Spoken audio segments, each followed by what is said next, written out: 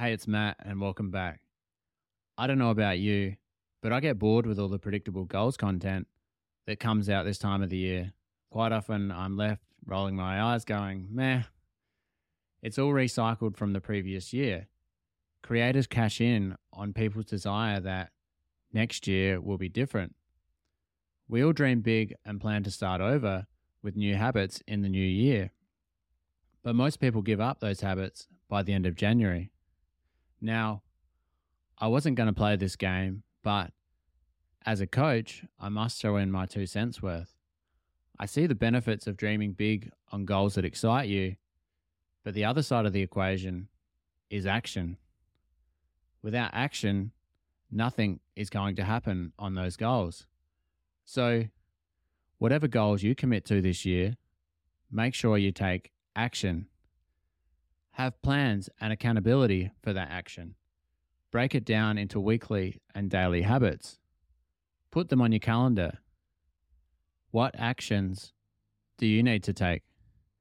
For example, one of my goals to help improve my business is becoming a better writer. So I want to improve my writing over the coming year. Do you know what I'll have to be doing to achieve that? A lot of writing. My goal to become a better writer won't happen without writing. Now, this might sound ridiculous, but you'd be surprised how many people seem to think they can skip the step of doing the real thing and reach success. Ignore action at your peril. Don't let another year slip by on your dreams. So with that, here's a few ideas for you to reflect on. So we're most of the way through January, and maybe you've had some false starts on those dreams you said you wanted to achieve. So today I want to give you 7 ideas to reflect on so that you can refocus as we head into the rest of the year. 1. The goal that changes everything. What is one goal that if you achieved it in 2024 would change everything? Now, this could be personal or it could be professional. You've got a bunch of goals and I'm sure they're good, but there's one, the force multiplier, that changes everything. The one that makes everything else irrelevant. What if you laser focused on that one? 2. Attach a rider to your goal. Don't just have a big goal, attach a rider to it. What's a rider? A rider is a condition attached to something already agreed upon. The classic example that comes to me was from many years ago. I was a bass player in a band and we would play live gigs around the city, and in addition to our payment for the gig, we would usually get what was called a rider. And so this was something in addition, which was usually free food or free drinks. Good times.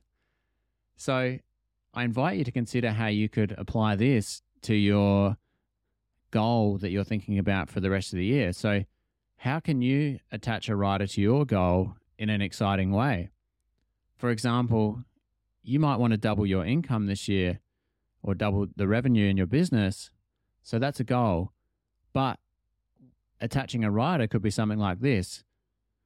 It has to be fun and easy.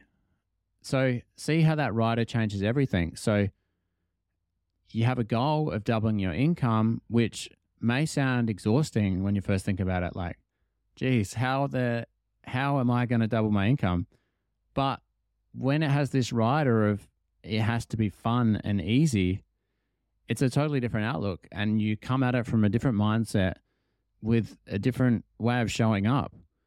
And suddenly it goes from feeling like burnout to suddenly being exciting. It's quite mind-blowing, right?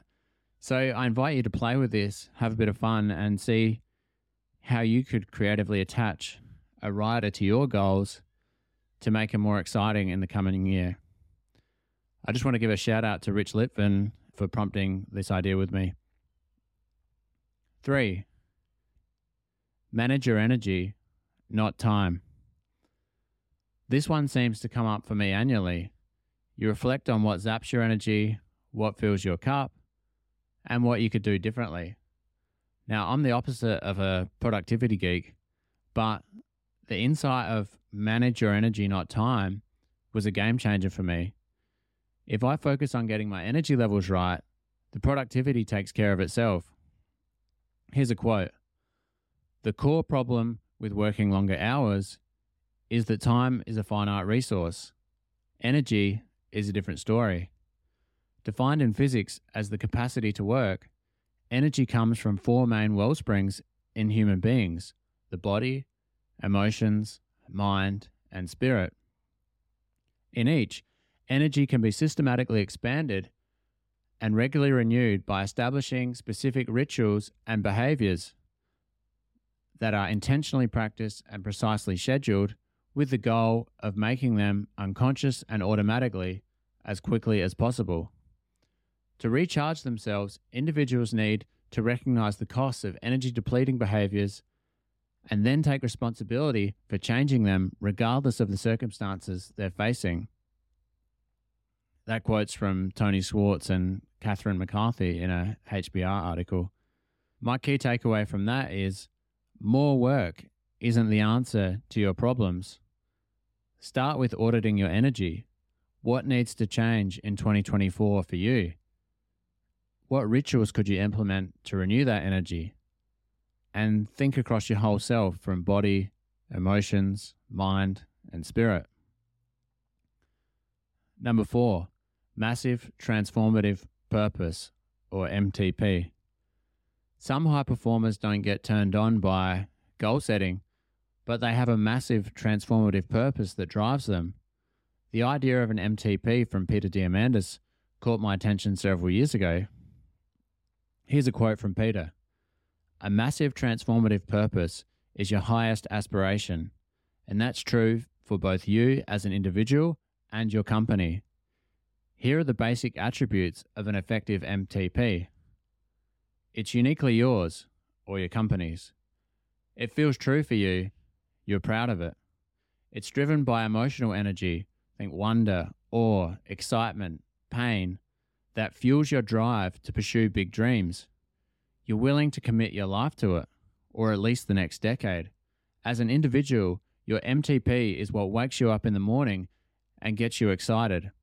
For example, my personal MTP is, and remember this is still Peter, to inspire and guide entrepreneurs to create a hopeful, compelling, and abundant future for humanity. For a company, an MTP is the core, defining purpose of its existence. It describes the change in the world that you want to achieve, the fundamental problem you're trying to solve. Your MTP is designed to inspire focused action, express your passions, and create an emotional connection that drives you and others towards meaningful, positive, and common change. Thanks, Peter. So that's powerful stuff, right? I invite you to consider, what is your massive transformative purpose? Now, that's a big question that you might not be able to answer on the spot. So maybe take that away and ponder it this weekend. Do some journaling. See where you get to. Because something like this can really light a fire inside you and drive you on to do great things. Number 5, community is where it's at. I keep hearing many leaders talking about the power of community. Here's a quote from Justin Welsh. Build a community, not just a following. Engage with your audience. Answer their questions, acknowledge their struggles, and celebrate their wins. Community building is how you establish genuine authority, not by advice dropping. In a world where everyone can claim to be an expert, the real differentiator is sharing your learning journey, offering unique insights, solving real problems, building community. Thanks, Justin. So, how can you better nurture your community in 2024? What are you doing to build a community? And are you giving it the time it needs to flourish? Number 6, don't overlook self-inquiry. Self-inquiry is essential if you want to go to the next level as a leader. I love this quote from Jerry Colonna. The call is to stand still and do the work of self-inquiry. Remember who you are, what you believe about the world, and then, risks be damned, lead from that place of broken, open-hearted warriorship. Man, that's good. Broken, open-hearted warriorship. It's quite deep. I invite you now to pull out a journal and explore what makes you, you. Now, that's quite a expansive topic. I'm sure once you dive in, there's a lot to scratch below the surface. So I also share with you some further journaling prompts from Jerry Colonna. Who is the person I've been all my life?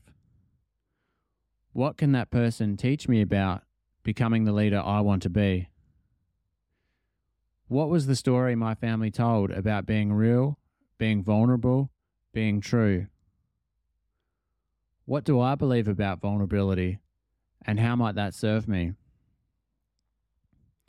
And finally, for number 7, I'll leave you with a quote to ponder. And I'll just preface that before that we're partway through, almost through January as I record this. So you may feel that you're already derailed on those goals that you ambitiously started the year with. You jumped in head first, got excited, and then something happened. You got busy at work, something happened in your family, an emergency, or some trouble came up elsewhere in your life, and suddenly those goals that you were so excited about might seem so far away. They might not even seem like a priority anymore. But rather than getting frustrated, I invite you to consider that that's part of the process.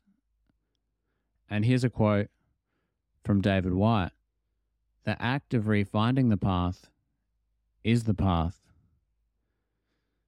I don't know about you, but that generates a huge insight that we can move from being frustrated by our perceived lack of progress, or that feeling when you go 2 steps forward, 2 steps backwards, and you feel like you're not getting anywhere, but you are getting somewhere. And that's all part of the journey, is getting lost and then refinding yourself and carving that path. And I think it helps us acknowledge that it's not meant to be easy. And I think that comes along with charting your own path, is that there is no map, there is no guide. It's on you to find your way. At the same time, we have mentors and supporters and people that will show up as temporary guides. But I think you know as well as I do that we can't be expecting someone else to give us all the answers. We have to do the work ourselves. And it's not always going to be easy, but it's the most important work we can do. And I also want to mention that the importance of taking time out for a break. So I just got back from a nice break. I took a couple of weeks off with my wife and my 2 young boys. Got plenty of family time, quality time, enjoying the Australian summer by the beach. And I can't explain how well rested and renewed I felt from that experience, and how it sparked new insight and possibility that I didn't have before. And so you do need to take time out. You do need space away, and it might not feel productive, or it might feel like you're wasting your time, but there's something happening in that space, in that silence. And so the challenges it might feel, I think we need to move from this place that it's not a luxury, it's actually essential, and it needs to be prioritized. So I'll add that in as a little bonus tip, I guess, heading into this new year, to prioritize that rest, those breaks, that renewal. And it might not feel like work, but it could be your best work, your most important work, because it reminds me of Stephen Covey, I think, said about sharpening the saw, or protecting the goose that lays the golden eggs. If you burn yourself out and you stop looking after yourself, then there'll be nothing left over for anyone else. So taking that time is one of the best things you can do. So thanks for joining me today. I certainly enjoyed this topic, and I want to mention that what we went through today is some of the themes that I explore with my clients in my executive coaching practice. So if any of these ideas resonate with you and you'd like to chat further on how I might be able to serve you through coaching or other means for you or your team, please get in touch. I'll put a link in the description, or you can email me. I look forward to seeing you again soon. And I just want to thank you for being here, and I wish you the very best for the rest of the year ahead. Cheers.